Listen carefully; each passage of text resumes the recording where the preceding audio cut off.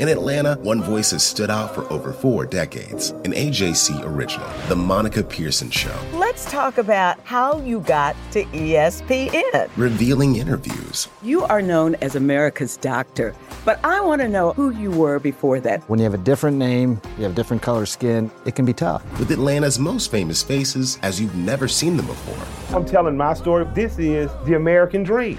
The Monica Pearson Show, streaming now on AJC.com. Hip-hop is a product of black people. It's a product of black song and celebration. The Atlanta Journal-Constitution presents hip-hop's most pulled elements are pulled from the South. A Southern hip-hop story. We always go back to that moment of the Source Awards. Everybody wants your rhythm, but they don't want your blues. The biggest names in hip-hop. Atlanta is still the mecca for hip-hop. 50 years. No one can deny one film. The power of the South now. The South got something to say. Streaming now at AJC.com/hiphop.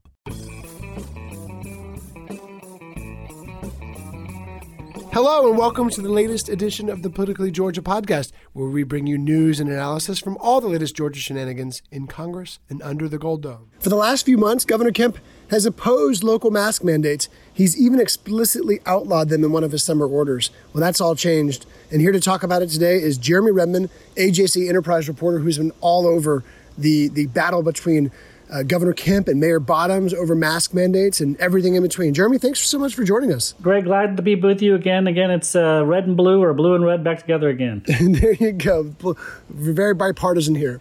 Well, let's lay the scene.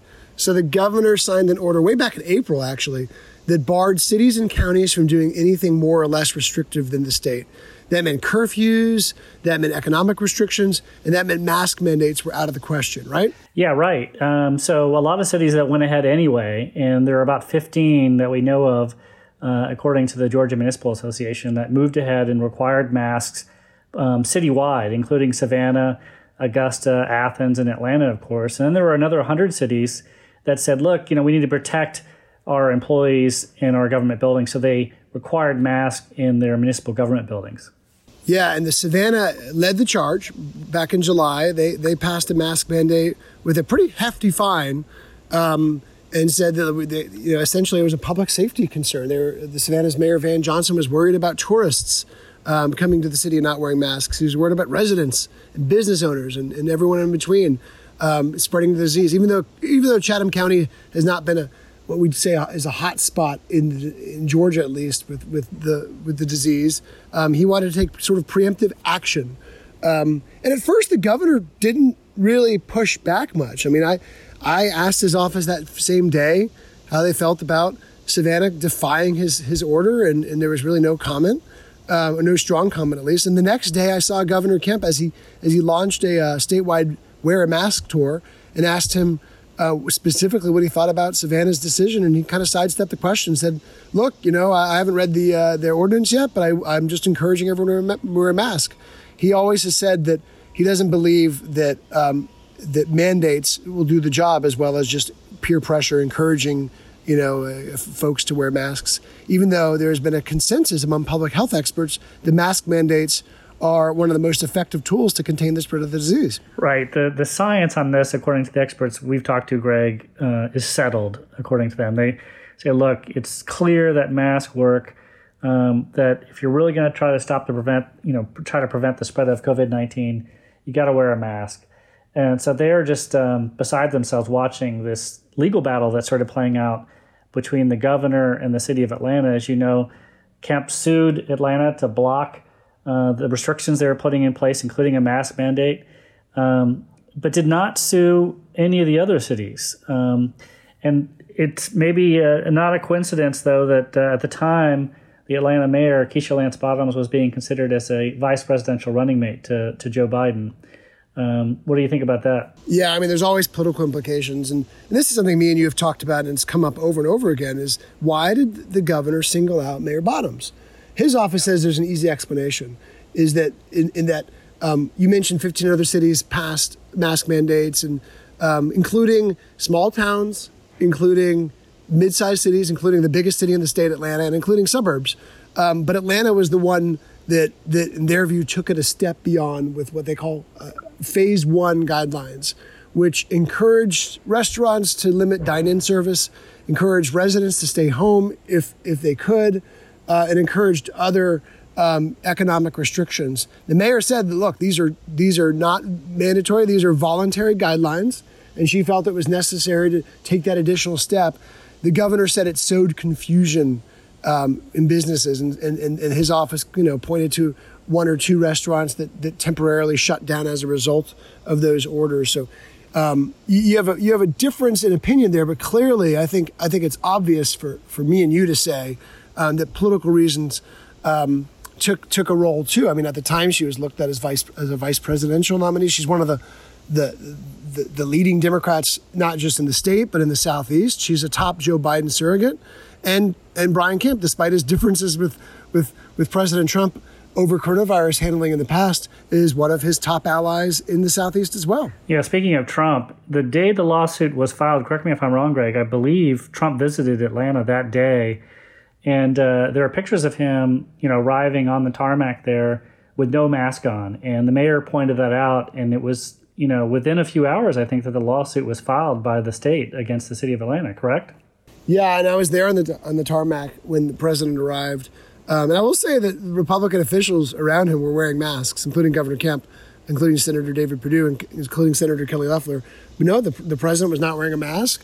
And Keisha Lance Bottoms, the mayor of Atlanta, went on CNN and said he is defying by the city's order because the Atlanta's airport is on City of Atlanta property. Tell me about what's in this new order that the governor has issued over the weekend. Before that happened, there was a sort of a untangling of the. You saw Olive Branch from Mayor Bottoms. She went on the Tonight Show and revealed for the first time that they had talked about settlement negotiations. You had a court-ordered mediation that you've been covering very closely, and it kind of went nowhere. They said there was a stalemate, and a court hearing was canceled. So they were sending signals that they could be moving towards some sort of agreement, but looks like nothing really gained traction. No, I was talking to the city side over the course of that weekend, and they were kind of stunned about how the court-ordered mediation that they were required to attend really didn't happen. And, it was within days later that we're hearing that the governor was withdrawing his lawsuit and was going to issue an executive order. You have great sources, and you'd learned that he'd be issuing a new executive order that would clear the way for cities to do this. So that just happened just over this past weekend, right? Yeah, what a weird situation. You have a lawsuit filed by the state. Governor Kemp and Attorney General Chris Carr went to mediation. There were settlement negotiations. They didn't go anywhere. And then suddenly, the same state and AG that filed the lawsuit withdraws it before there's even a single court hearing. So very bizarre. The attorneys for the Democratic Party of Georgia that were involved in this said they've never seen anything like this happen before. The governor's office says, look, there was a stalemate. They said Mayor Bottoms wasn't coming to the table in a way that they thought she should have, and that she wasn't making clear that private businesses were going to be protected. So he was forced to sign this executive order. In the mayor's view, that's all unfounded, baseless claims, but she was happy that the governor dropped the lawsuit so that the state and the city could focus on coronavirus containment rather than fighting a legal feud over how to do this. So you're right. Over the weekend, the governor signed this executive order, and it really clears the way for local mask mandates. Just weeks after he explicitly outlawed them, now some cities and counties who meet certain thresholds and do certain things, follow his guidelines, can impose mask mandates. There's a couple other timing issues, too, that I thought about as you were covering this, Greg. One is his executive order was about to expire this weekend, so that was forcing him to act. But the other thing that was going on was our colleagues at the paper, they got a leaked document of the White House task force on coronavirus that was, critical of Georgia's handling of this and said that it should adopt a public mask mandate, right? You got it. And that was Scott Truby who obtained the leaked federal this is from the White House's coronavirus task force. So these are the scientists that are that are speaking with and advising President Trump on his coronavirus response, they said the state was not doing enough to combat the spread of the disease, and said that, among other things, that a mask mandate should be applied in Georgia, as well as limiting dine-in services at restaurants, closing nightclubs and bars, and some of the other things that Georgia has done, has relaxed its restrictions on over the last few months. I don't know if that was part of the pressure on Governor Kemp's office to do this, because the report was a couple days old before we reported on it. But at the same time, clearly he's been hearing a lot of pressure, not just from scientists and Democrats and the usual, but also fellow Republicans who note that in other Republican-led states like Texas, like Florida, some others around the nation, in South Carolina, they're letting the governors there are letting counties go their own way on some of these restrictions, like doing mask mandates, like in some senses curfews and other measures that county leaders say is what's best to contain the virus. Yeah, I think just neighboring Alabama, Republican governor, deep red state, has also instituted a mask requirement. Now, this comes at a time when, some regions of the state are just really struggling. And one example that we wrote about over the weekend with my colleague Ariel Hart is this region of Hancock County in Georgia, the county seat is Sparta. They have the highest death rate in the nation per 100,000 residents. They're just a tiny county of around 8,000 people. And they have around 30 some odd deaths from COVID-19 and around 300 infections. So what's happening now is that these cities and counties are watching what Governor Kemp has done. They've been closely watching the legal battle with Atlanta. And now that he's cleared the way, they're moving speedily to enact their own mask requirements. I just talked to the mayor of Sparta yesterday and exchanged emails with the chairman of the Hancock County Commission. They both said they'll be moving forward with mask mandates. They have large populations of retirees and African Americans, both groups that are disproportionately affected by this pandemic. Yep, and let's talk about what those, because the governor sets out pretty specific guidelines for that. It's very confusing. And it came out late Saturday night, Saturday evening. So very confusing. A lot of folks are wondering exactly what the guidelines are. So let's talk about them, because first off, any city or county government can, without meeting any other guidelines, can just simply say now that masks are required on city-owned property. That means City Hall. That means, convention centers that are city-owned. That means recreational facilities that are city-owned. Whatever government property exists in that city or county, if the city or county passes an ordinance saying that masks are required on those properties, that's the rule now. And the governor's lawsuit had put that kind of into question, because 100 cities and counties had already passed similar ordinances. But when the governor sued the city of Atlanta, the Georgia Municipal Association, among others, said, "Hey, what does that mean for cities and counties that simply want to enforce this on their property?" So that clears up some of that confusion. But secondly, it says that if cities and counties want to do a broader mask mandate, they can if they meet these guidelines. One of them is they have to have a certain threshold, a certain rate of coronavirus that right now all but 2 of Georgia's 159 counties meets. So that, pretty much every community in Georgia meets that threshold right now, but that could change. And secondly, among the other things, is that it limits fines to $50. It requires authorities to issue a verbal warning before issuing a citation. It says no jail time, and it says that the mask mandates can only be applied on private business property if the owner or manager consents to it. So that means that if the city of Atlanta keeps its mask mandate on the books, which it will, if the owner of a restaurant says, I don't want the mask mandate enforced here, then authorities can't cite anyone for not wearing a mask in that restaurant or business. But on the other hand, if a restaurant or business owner says yes, we abide by the city's rules, then technically an officer could come into that restaurant and cite someone who's not wearing a mask after issuing a verbal warning. So very confusing, but it does clear the way for a lot more communities to roll out their own mask mandates. Yeah, we just traded emails this morning with the Georgia Municipal Association. and heard back from Larry Hansen, their executive director, and he said that they're anticipating a number of cities and counties will move forward with policies regarding masks.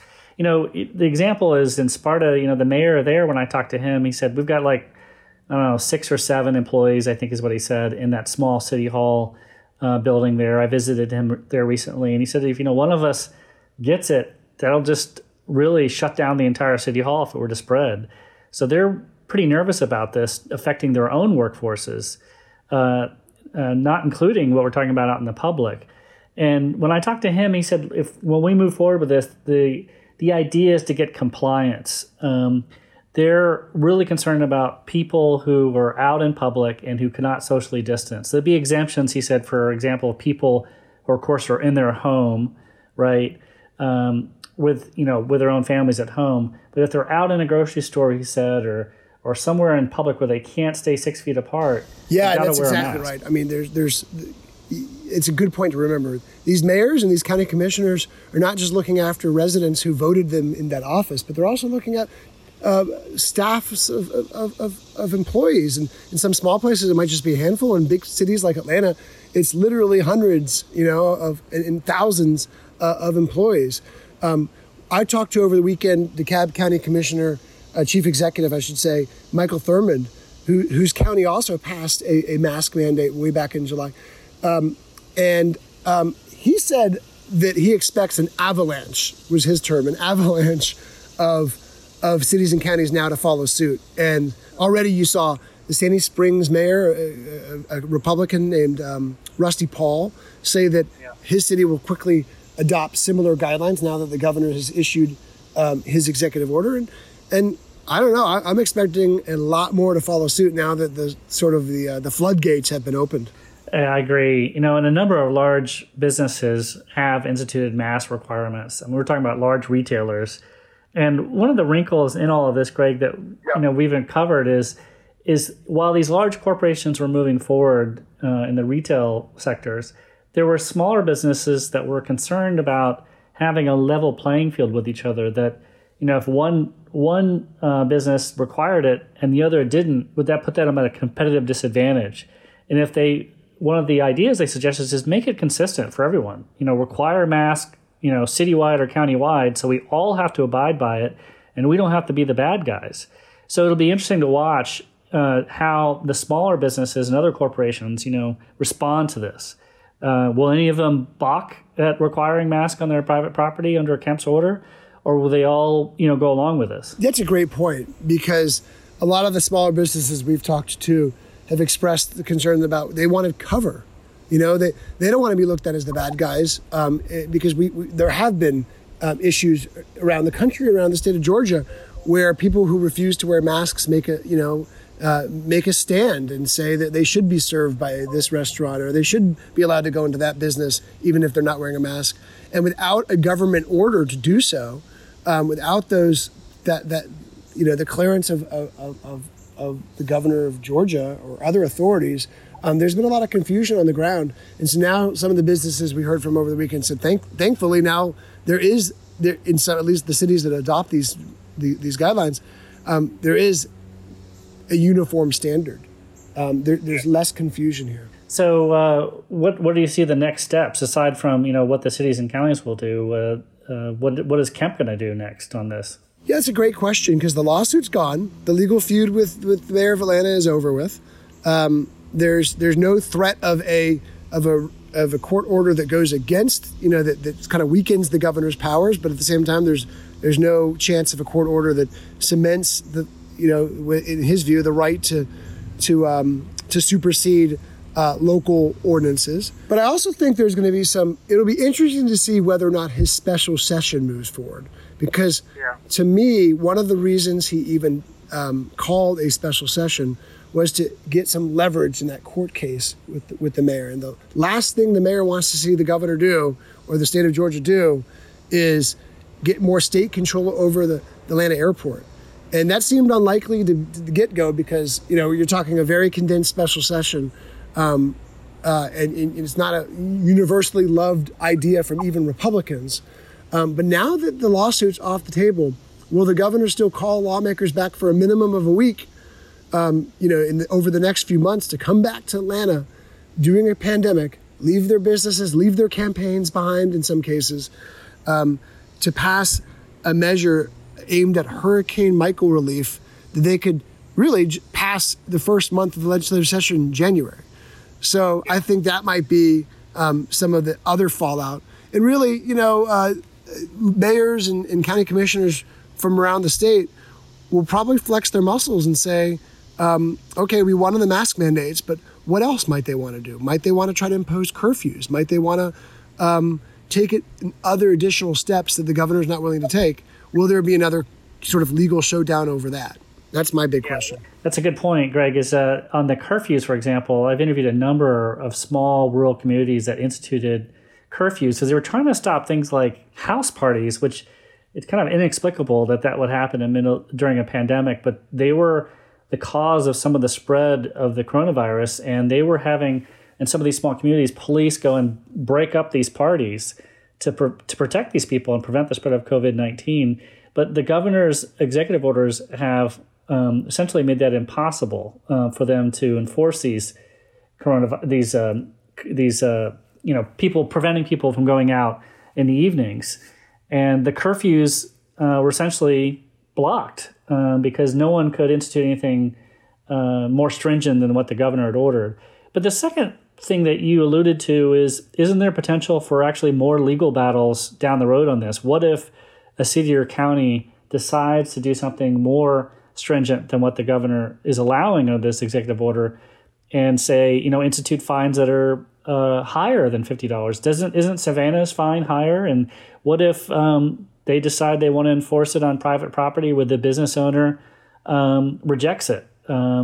What happens then? I think you've talked to a constitutional law professor about this, Greg, where there's even some question about whether Kemp is on shaky legal ground still with what he's trying to do. Yeah, and that was a constitutional law professor from Georgia State University, Anthony Krice, who mentioned that, at first glance, there could be legal issues with his standing in trying to limit what cities can do to contain the coronavirus.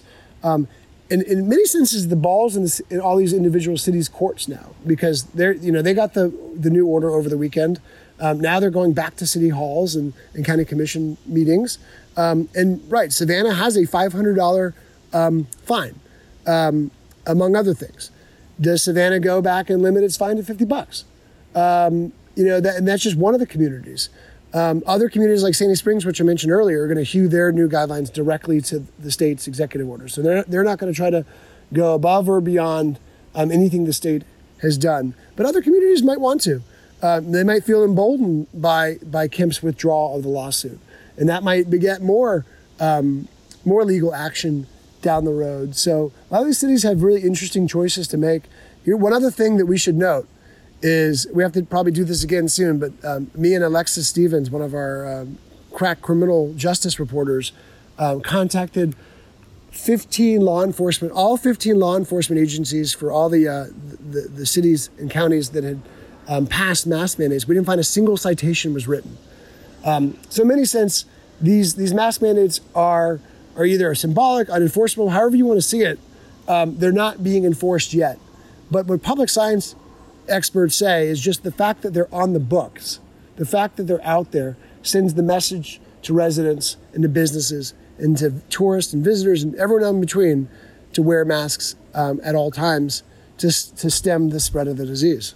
And let's face it, we talked about the divide among businesses and how nervous they are about, being inconsistent with each other, one requiring a mask and another not requiring a mask, and the competitiveness between them. But what about just how politicized masks have become, and what will it do, with more cities and counties requiring this mask for just people being more conciliatory toward each other over this topic? Because it's highly divisive. The mask, again, has become politicized. So if it's required, perhaps there'll be less bickering and arguments over this, that everyone's got to do it. So there's really no choice. So you just have to do it. Yeah, it's kind of like voting. When I was interviewing people who were waiting in line for 5-6 hours to vote, they weren't interested in the blame game between Secretary of State Raffensperger and county officials over who was at fault. They just wanted to be able to cast their ballots. And I think to a large degree, the residents in Georgia, they kind of watched this legal feud with a dim view because they just want to look. The governor and the mayor both agree that masks are necessary. They just differ to the degree which they should be enforced. And I think that took away from the message overall, which is wear your mask is important. And even if President Trump didn't wear his masks when he had visited Georgia not so long ago, Governor Kemp was, Senator Perdue was, Senator Loeffler was, top Republican officials were, and certainly the top Democrats have been wearing their masks at any public events, the few public events they've been at, all this entire pandemic. What's your prediction, Greg, though, about whether there will be more legal challenges? I would think, just looking at this realistically, what is it for them to gain from going back to court in the public's eye in a campaign season to expend this political capital again and get black eyes in the process? Wouldn't you think they maybe would try to avoid it, or is it people so fired up that it's possible more lawsuits will come? I mean, what Kemp is trying to frame, the governor's office is trying to frame him as, is a champion for private business, a champion for those small businesses that were struggling during the pandemic. I mean, that was his reason way back in April to start reopening those close contact businesses that were closed during the pandemic, even at a time when no other states or few other states were taking similar action. So if there's an attempt maybe at a curfew or economic restrictions that were seen to be damaging, that he sees as damaging to private businesses, that's a scenario where I think he could go plunge back into a court battle. But again, the ball's in a lot of these city and counties courts, and whether or not they want to take that step. We've seen Athens has been one of the more aggressive. They passed, that's Brian Kemp's hometown. They passed a mask mandate. They've sought curfews. They've sought earlier bar closing times, and a compromise was reached for last call in Athens bars just a few days ago. So that's a city that I'll be keeping a close eye on going forward. Certainly whether Savannah ends up limiting its fine or taking other precautions or other changes. But yeah, I think other than that, I don't know what governor's office sees it can gain from from the optics battle over trying to fight mask mandates. And let's not forget the context here. What we're dealing with. It's still a very serious situation that we're in. We're at this point in Georgia, we have just over 230,000 confirmed infections, 4,700 deaths, and 22,000 hospitalizations. We saw just recently a few days in a row, right, where there were more than 100 deaths being reported for COVID-19 per day. I think they were the first and second highest number of total deaths in one day, right? There are some glimmers of good news, though. We're seeing is the number of newly reported cases, this is over a 7-week period, that's actually gone down slightly. But the number of deaths, really, that was quite alarming to see that. Yeah, and the rate of hospitalizations has gone down a bit too, has eased a bit. So that's been another positive sign. But you're right, we're far from out of the middle of this fight. Everyone acknowledges that, including Governor Kemp, including top Republican and Democratic officials, that they were nowhere near the end of this fight. And we're in the middle of a second wave that's far higher than the first wave. And kids are going back to schools in some cases, or at least back to virtual learning. Schools have been forced to close. The governor has resisted ordering mask mandates throughout school districts as well, as we've reported over the last week or so. So really, we're right in the middle of this fight, and this is a fight that our kids will be telling their grandkids about, which is always just surreal to think about. Like my 6-year-old will be talking about this 50, 60 years from now, when she's recounting her childhood and all the crazy steps that she had to take to get her first grade education in, right? I mean, yeah, we're in uncharted. I know I've been said a million zillion times, but we're in a new normal, uncharted territory. All that still remains true. Yeah, and your point is really interesting about the history of this. Is that we're talking the Spanish flu pandemic of the early 20th century. I was just researching my family's family tree on my mother's side, and I've got a grandfather who was born right before the pandemic and survived it as a young child, but lost relatives to it. So certainly we're going to be talking about this in the years to come. But in the immediate future, Greg, there are some potentially troubling situations ahead. You mentioned the schools closing. The third Cherokee County High School has closed because of the spread of COVID-19. They've opened to face-to-face learning and online learning. You had a choice. Most chose face-to-face learning, and now a third high school is closed. But we're also approaching the flu season, and the concern is a twindemic, I think is the word they've been using, is people dealing with the effects of the coronavirus pandemic and the flu and potentially overloading hospitals. So I got to imagine Kemp and these cities and counties are all watching this nervously. Yeah, and the governor's been having regular phone calls with the CEOs of the state's biggest hospital systems. County commissioners have been linking up together and talking about strategies to try to stem the spread of the disease. City council members and mayors have been doing the same thing. And then when lawmakers come back in January, they'll be facing a completely different political reality, right? I mean, we don't know what will happen in November, but there could very well be a new president. There'll be new members of the Georgia legislature, and there'll be new priorities for if President Trump wins the re-election or if Joe Biden wins. There'll be new priorities for whoever is in the White House in January, and those will trickle down to Georgia. And Governor Kemp will be full on in the middle of the start, I should say, of his 2022 re-election battle, because that will essentially begin really the moment the next president, whether it be Trump or Biden, is inaugurated. Yeah, I wonder, how does Governor Kemp proceed if Biden is elected president? What kind of course of action does Kemp take? He's been criticized by Trump on the other side of this about moving too far ahead, right? Yeah, he's been criticized by Trump. Very thorny relationships between those two camps for a little bit. But then he kind of, unsaid his criticism and denied ever saying it, even though it was on video. And then sent Vice President Pence down here twice in a week to assert the same message over and over again, which is Georgia is a model for how the coronavirus response should be. But you're right. I mean, the party in the White House usually suffers in the midterm election. We saw that in 2018 here in Georgia to a degree, right? Closest gubernatorial election in decades, more than a dozen state legislative seats in the suburbs flipping, and a U.S. House seat in the suburbs flipping.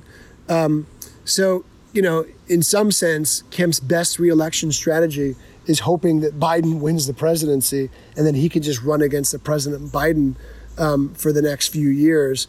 And whatever policies he comes out with, whether it be economic policies, whether it be pandemic policies, whatever his approaches are, running against them and trying to rally conservatives and winning back those moderate voters in the suburbs that the Republicans have really struggled to court. And hasn't Biden been outspoken about the importance of mandating masks? Yeah, Biden has regularly tweeted that the nation needs a mask mandate, alongside pictures of him wearing face covering.